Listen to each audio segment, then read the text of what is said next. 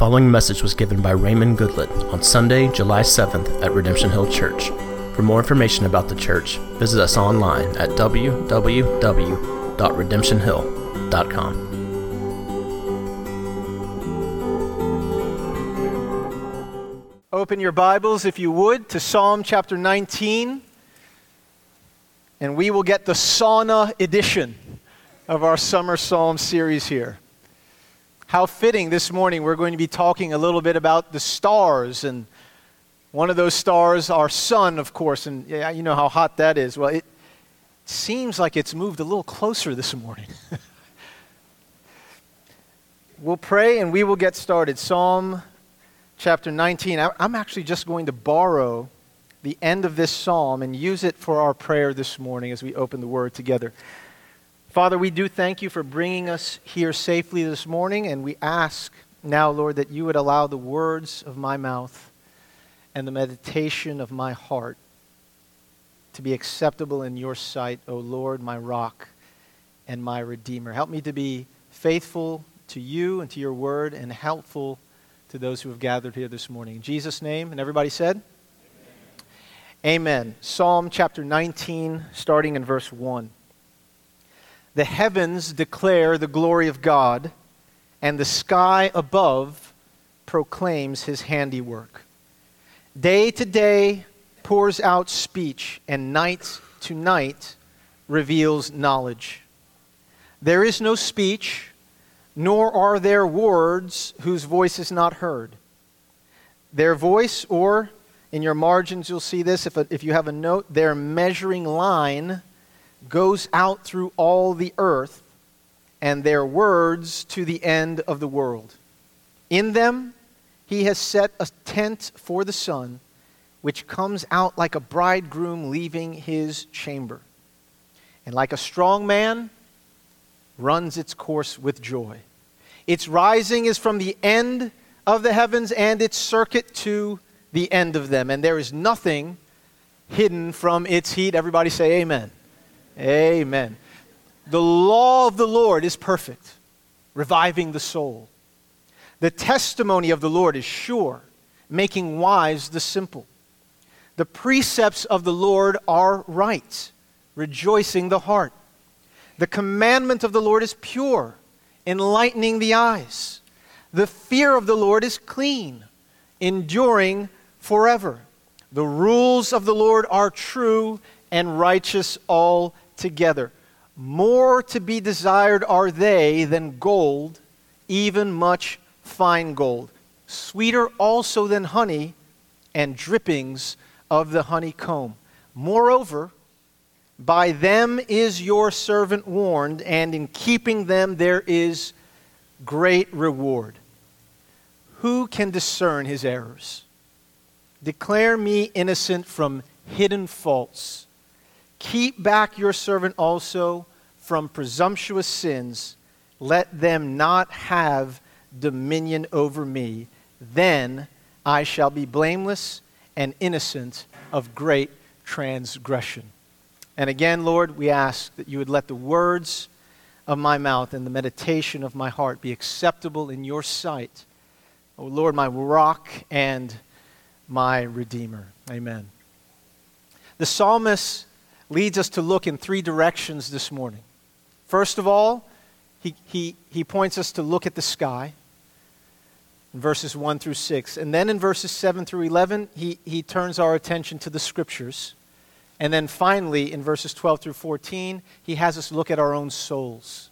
And as we look at the sky, as we look at the scriptures, and as we look at our own souls this morning, God wants to put what I'll call an ache in our hearts. A-C-H-E. It's an acronym. And as we go, I'll hopefully quickly tell you what that stands for this morning. Starting back in verse 1, the heavens declare the glory of God, and the sky above proclaims his handiwork. The A in the ache that we're talking about this morning, that God wants to produce in us as we look at what he has created in the skies and what he has breathed out and inspired in the scriptures. The ache begins with that letter A, and that A is for awe. Awe. In fact, In another place here in the Psalms, and I don't know if we'll get to it in our series, but I'll mention it here in Psalm 33, verses 6 through 9. The Bible says, "By the word of the Lord the heavens were made, and by the breath of his mouth," listen to this, "all their starry host. He gathers the waters of the sea as a heap. He puts the deeps in storehouses. Let all the earth fear the Lord. Let all the inhabitants of the world stand in," everybody, "awe of him." Now, when these things were written, in particular Psalm 19, this was some 3,000 years ago that David wrote this psalm. He had no idea in his natural self and in his education, no idea how magnificent the skies really were. He had no idea when he wrote that the skies proclaim the glory and the handiwork of God. He knew enough about that to write that, and certainly was inspired, but he could not appreciate that the way that you and I can today. And so I'm going to very quickly tell you a little bit about some of the stuff in the sky. Now, you may not think about the earth as being in the heavens, but it is. We sit out there in outer space just like any other thing floating out there. I shouldn't say floating, because the Bible tells us God has fixed these things right where they are. But the earth, we're going to talk about the moon, we're going to talk about the star that we call the sun, and if I get to it, maybe one other star. Now, in terms of how big these things are and how far apart they are from each other, do you know how many moons could fit inside an earth if the earth were hollow? About 50. So let's say it was your job, if it was your job to fill the earth, or rather fill the earth, yes, with moons, if the earth were hollow, if that were your job and you could put one moon inside the earth every single minute, you would be finished in 50 minutes. Less than an hour, you would be able live to catch the rest of the United States Women's World Cup game as they are en route, no doubt, to capturing their second consecutive World Cup championship. You would be able to catch it. Now, let's look the other way. What if the sun were hollow and you were trying to fill the sun with earths? You have any idea how many of those earths it would take? Yes, that's right. 1,287,000 earths could fit inside the sun. That is how much bigger the sun is than the earth. And the sun is just one star in a galaxy of hundreds of billions of stars we call the Milky Way. It's not even anywhere close to the biggest star there is. God made all these things. We have now found a star that we call VY Canis Majoris. It is 1 billion times the size of our sun. By the breath of his mouth, the Lord made all these things. He commanded it, and it stood fast. He spoke it into being. You and I are sweating bullets in this gym this morning because of one star that is 1 billionth the size of the largest star that we've seen, and that star that is making us sweat bullets is 93 million miles away from us. I think. It feels a little closer this morning, Pastor Tim. But last check, 93 million miles away. At its core, it is 27 million degrees Fahrenheit hot. And it is so big, even though it's so small compared to VY Canis Majoris, the sun that we are sweating because of right now is so big that even though it's 27 million degrees at its core, it's only 10,000 degrees at its surface.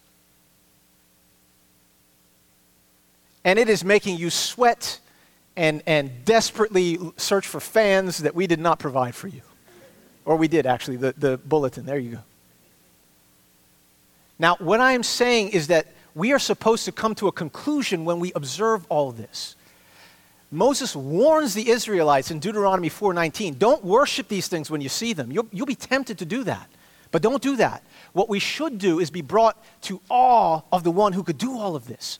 Who has the power to create all this? Who has the wisdom to know that if I am going to support life for my image bearers on this planet Earth, if I have to make the earth in such a way and I have to put its source of heat 93 million miles away. It has to be just perfectly big enough for its core to be 27 million degrees Fahrenheit and its surface 10,000 degrees Fahrenheit. I need to put it 93 million miles away, and furthermore, if I want to really heat that thing up just right, you know, like when you're making s'mores, and you put the marshmallow and you rotate it, God knows that I have to tilt that marshmallow, or that planet. I've got to tilt that thing at just between 23 and 24 degrees, and I have to rotate it just at the right pace, what you and I call a day. Every 24 hours, it's going to make a full revolution on that axis, and it's got to go around that star at just the right pace in what you and I call a year.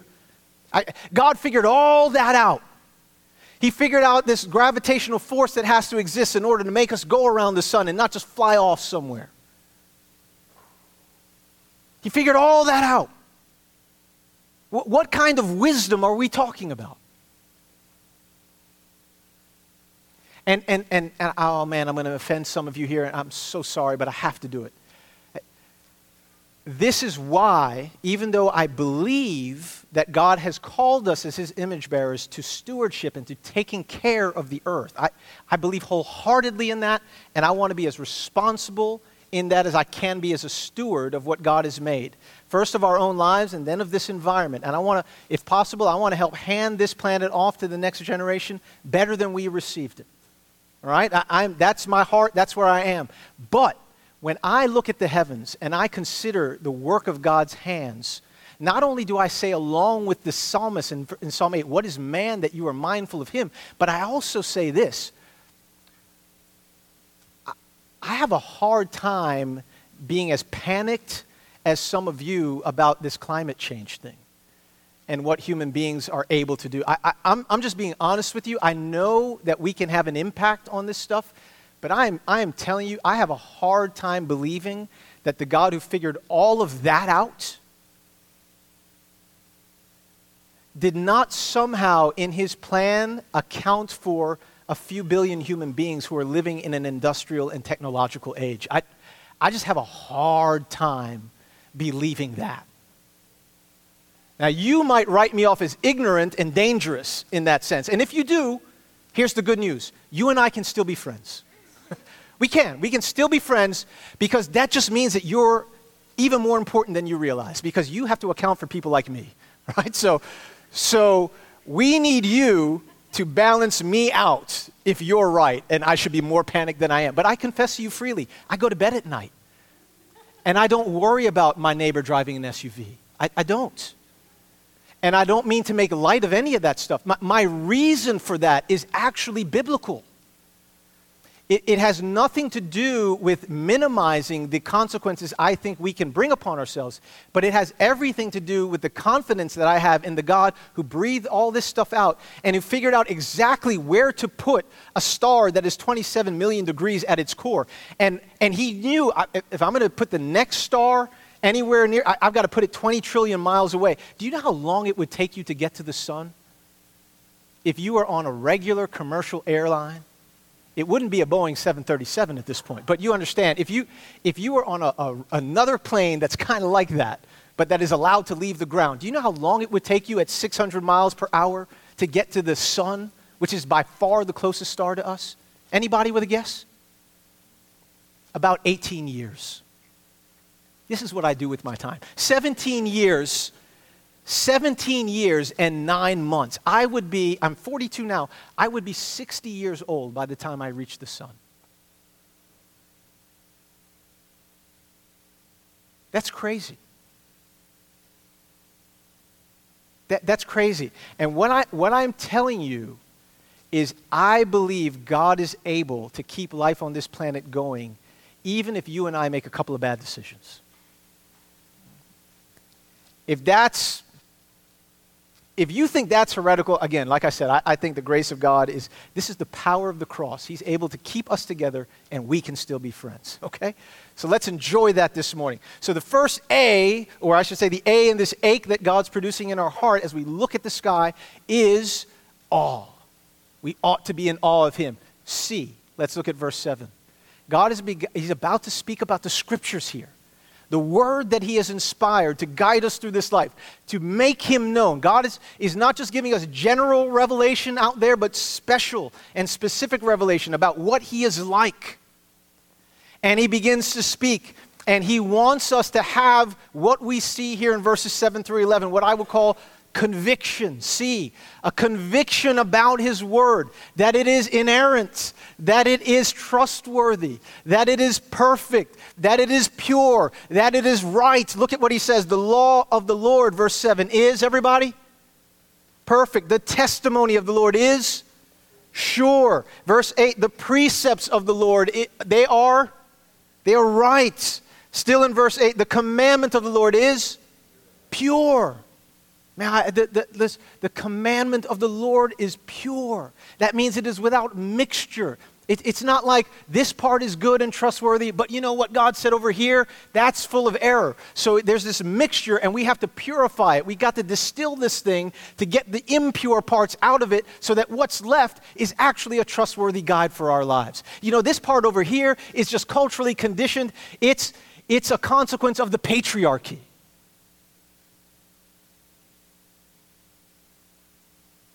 The commandment of the Lord is not pure, it's mixed with elements of the patriarchy. We've got to distill this thing. That is not the conviction of the believer. That is not how God instructs the child of faith to view his word. No, the precepts of the Lord are right. Rejoicing the heart, they bring joy. The commandment of the Lord is pure. And far from confusing us and leading us astray, it enlightens the eyes. You want to be a child of the enlightenment? Well, the word of the Lord produces that. It is pure. The fear of the Lord is clean, enduring forever. The rules of the Lord, man, we hate rules. Look at me, everybody. You hate rules. I've had enough conversations with some of you. You hate rules. Nobody is going to tell me what to do. I'm so bad. No one's going to tell me what to do, not even me. I'll think myself on this thing. We're rebels at heart, but the rules of the Lord are good. They are protective. They are true and righteous altogether. We were just putting a puzzle together, a 1,000-piece puzzle. It gets easier every time you do it, but a 1,000-piece puzzle, especially if you put the outside parts in a little plastic bag and stick it back in the box, right? So that's what we did. That's what we did this last time. It's all right. There's no law, no rule against that. But we were putting together the outline of the puzzle. And my daughter, Julia, she's 8 years old. She got excited when that whole outline was complete. And she was just inspired to get back up and start trying to put little pieces on the inside of it. And I said, Julia, I said, God's rules are like that. They provide us with this safe boundary for life. Once they're there and they're in place and we see them, we get excited about playing on the inside. Right? You wouldn't think to pick up a puzzle piece and stick it outside of that border, would you? It just doesn't fit, right? So why would you try to pick yourself up and put yourself in the wrong bed? It's just not wise. It's dangerous. The rules of the Lord are for our benefit. They're righteous altogether. They're true. They're trustworthy. We are helped and guided by the Lord. Man, let the words of my mouth be pleasing and fewer than I planned. So, conviction regarding the Lord's word. And I'll say one other word about this. A lot of times here's what we do. If you're the guy or the woman who's studied all this and you say, but I've looked at the original manuscripts, we've compared, doing textual criticism, we know that there are certain copyist differences and different things that are extant. If you even know what the word extant is, I'm talking to you, right? You have a lot of confidence, you would say, in the original manuscripts, but the ones that we have today, kind of mixture of all kinds of stuff that you can trust some of it and you can't trust the others. Look, here's what I want to say to you. When Paul spoke to Timothy in 2 Timothy 3, you remember verse 14 through 17 there? as for you, Timothy, continue in the things that you have learned and have firmly believed, knowing those from whom you've learned it, and how from childhood you have known the sacred writings or the scriptures which are able to make you wise for salvation through faith which is in Christ. Continue in those things, for all Scripture is breathed out by God and is profitable for teaching, rebuking, correcting, and training in righteousness, so that the man of God, and of course when they said that, that included women, so that the people of God would be complete and competent for every good work. When Paul said that to Timothy, did Timothy have the originals available to him? Talk to me now. Come here. Look at me. Did Timothy have the originals available to him? So what was Paul telling Timothy to have complete confidence in? The copies, which were actually copies of copies of copies of copies.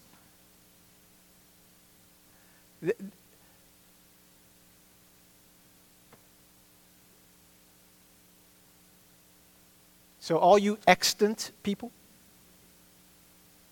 have as much confidence in the Bible you have today as the one that in your mind you have such high regard for, but that you think is nowhere to be found.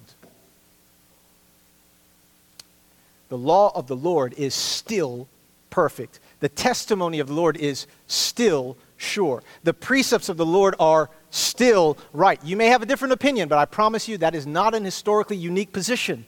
And they are still right. The commandment of the Lord is still pure. The fear of the Lord is still clean. The rules of the Lord are still true and still righteous altogether. God warns us through these. They are to be desired, not just read, not just believed, but desired even more than gold, much fine gold. More than the check that would allow you to pay off your mortgage fully. That's what he says here for modern ears. More than the check that would allow you to completely pay off your student loans, even without the help of modern day promise makers.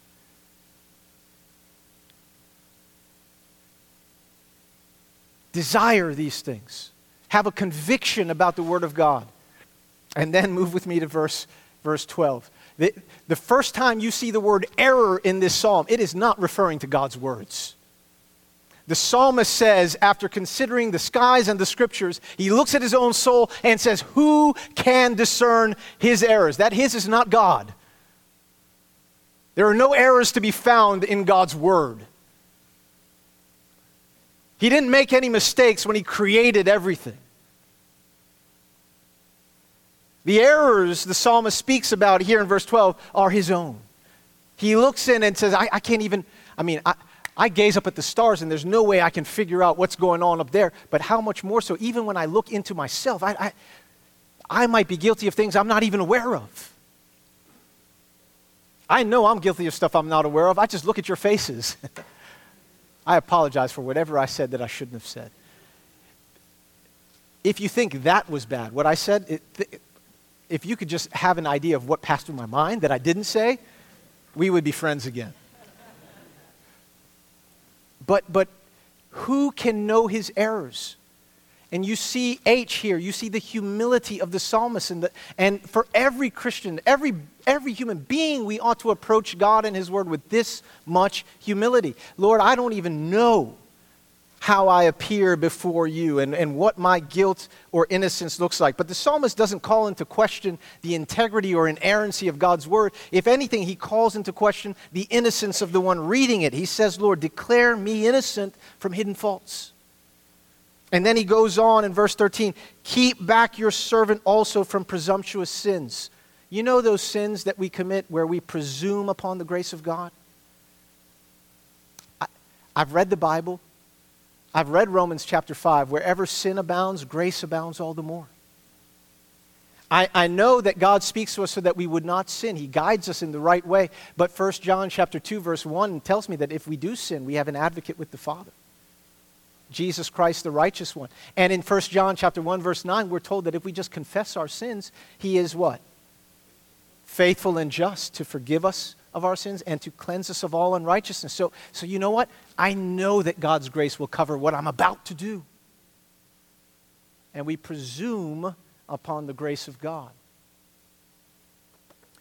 The psalmist says, no, Lord, keep me back from that. I am tempted often to go in that direction. Keep me back. Because listen, I'm going to tell you something. You think, and I would agree with you, that we can bring consequences upon ourselves for the various choices that we make. And even as we were talking about environmental stuff, we can have an impact on this thing that is negative and adverse. Do you think that we will bring less consequence upon ourselves if we go in the direction of presumptuous sin? Does a man scoop or heap coals, burning coals, into his lap and not get burned? Do you know the context in which God said that? Go find it. You won't find it in your summer psalm series. But if you do like a fall Proverbs series, you might. I'm not saying we're going to do that. I'm not speaking predictively here. In fact, but go back and read that. God, there are consequences. Even if God's grace does, in one sense, cover us in a final way, there are consequences that we will have to live with for the decisions that we make. And these presumptuous sins can wreak havoc on our lives, and God steers us away from those. Don't let us go into presumptuous sins. Don't let them, Lord, have dominion over me. And the way that God protects us from these sins having dominion over us, he actually tells us in Romans chapter 6, verse 14. I want you to flip there. We are getting a lot closer to you getting out of this gym. In Romans chapter 6, verse 14, God tells us that sin will no longer have dominion over us because we are no longer under law but under grace. See, this is what God does for us to protect us from these presumptuous sins and all other manner of sin, from the guilt associated and the penalty associated with those. He takes us from being under law and he puts us under his grace. And that happens as God introduces his grace into the world through his Son, Jesus Christ. Even as the law came through Moses, grace and truth have come through Jesus Christ. And Jesus brings that grace into the world. And there is where we begin to find the power and the wisdom and the help to steer us away from these devastating and destructive sins and into the path of righteousness where God protects his children. That is how that begins to happen. And the humility, when we look at how God has revealed himself, that humility begins to take us to the cross. Not where God has fixed the sun that we see in the sky, but where he has fixed his one and only Son at one point on the cross, where he offered him up for our sins, and God, having raised him from the dead, has appointed Jesus to be the one that gives eternal life to all those who would come to him in humility. Forgiveness and eternal life. That offer is here for you today. It is not far away. You don't have to get in a plane. You don't have to get in anything to go. You just have to listen and trust that God has already sent his Son all the way from heaven to that cross and has raised him from the dead, and Christ is now back where he came from, interceding for you and drawing you to himself. That is all you have to believe, that he will forgive your sin, that he will accept you. Not only will your words be accepted, but he will accept your entire life. He will accept you as part of God's family if you come to him in faith. That offer is here for you this morning. It is here for you this morning. And so God wants us to stand in awe of him, to have the conviction regarding his scriptures we should, to approach him in humility. And the ache he's putting in our hearts as we look at the skies, the scriptures, and in our own souls, the E is an eagerness. An eagerness not only to know the God, through his word, to know the God who has done all these things, to desire his words even more than gold and much fine gold, but an eagerness to make God known, to shine, if we would say it that way, as the light that God has now made us, to shine with whatever light he has given us in a way that makes him known to other people. In fact, look back at what the sun does, the sun that God put in the sky in verse 5. In the heavens, God has set a tent for the sun, which comes out like a bridegroom leaving his chamber, and like a strong man runs its course with, everybody, joy. Its rising is from one end, at least from our perspective, and it's setting all the way on the other end. There is nothing hidden from its heat. It runs a circuit with joy, trying to proclaim the goodness and the grace and the mercy of God to every part of the world, to every people. Just like we had David come up and tell you here, this is why you go to Central Asia. This is why you go to places where people have never heard the name of Jesus, because we want this eagerness, and God produces in us an eagerness to take his name and the truth of his grace everywhere it has not been declared. And we want to see that eagerness in ourselves, first to know God through Scripture in particular, and then an eagerness to make him known to others. And I'll close with this. Before I preach, and this is custom for all of us who preach, but before we preach, we first just want to read the Scriptures for ourselves, and in a devotional way, just so God can speak to us and meet us at the point of our need as people. And as I was doing that with this passage, what the Lord really highlighted for me was this business of pitching a tent for the sun. And from our perspective, you know how it works. Nighttime comes, the sun goes away, and nighttime comes. And really, it's only when that closest star goes away that we have occasion to see all those other lights. Now, before electricity and all that, those other lights, the moon and the stars, as they either reflected the light from the sun in the case of the moon, or as they gave their own light, which has finally reached us some 100 or so years later, right? From when that light left those stars. Whatever the case was, those were the lights people used and depended upon to give them whatever guidance they could at nighttime. Those were the only lights available, and God appointed those lights for nighttime guidance while the sun was tucked away in its tent. And as I consider these things, here's what I believe the Lord was trying to convey to me, and so I'll say what he spoke to me. Don't confuse that with Scripture. But this is how the Lord was speaking to me at that time.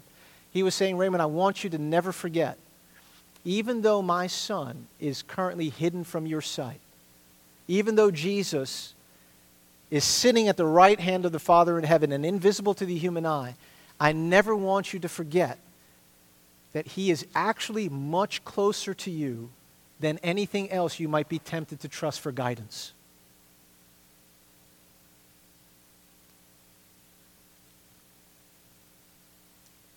God puts his Son through the Spirit inside our hearts.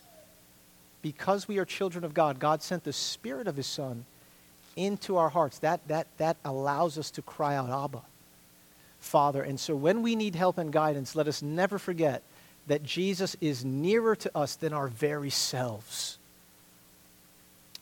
What great light, what great guidance, what a Savior. Ladies and gentlemen, as we look to the skies, as we look into the Scriptures, as we look at our own souls, let us never forget to look back at the cross and to remember through the Spirit's guidance that Jesus is much closer to us than we could ever imagine, even closer than ourselves. Lord, help us as we ponder all these things. Let them have their sanctifying effect upon us as your people. And we ask all of these things in your name, Jesus. And everybody said, Amen. You've been listening to a message by Raymond Goodlett given at Redemption Hill Church in Richmond, Virginia. For more information on the church and to hear other messages, please visit us online at www.redemptionhill.com.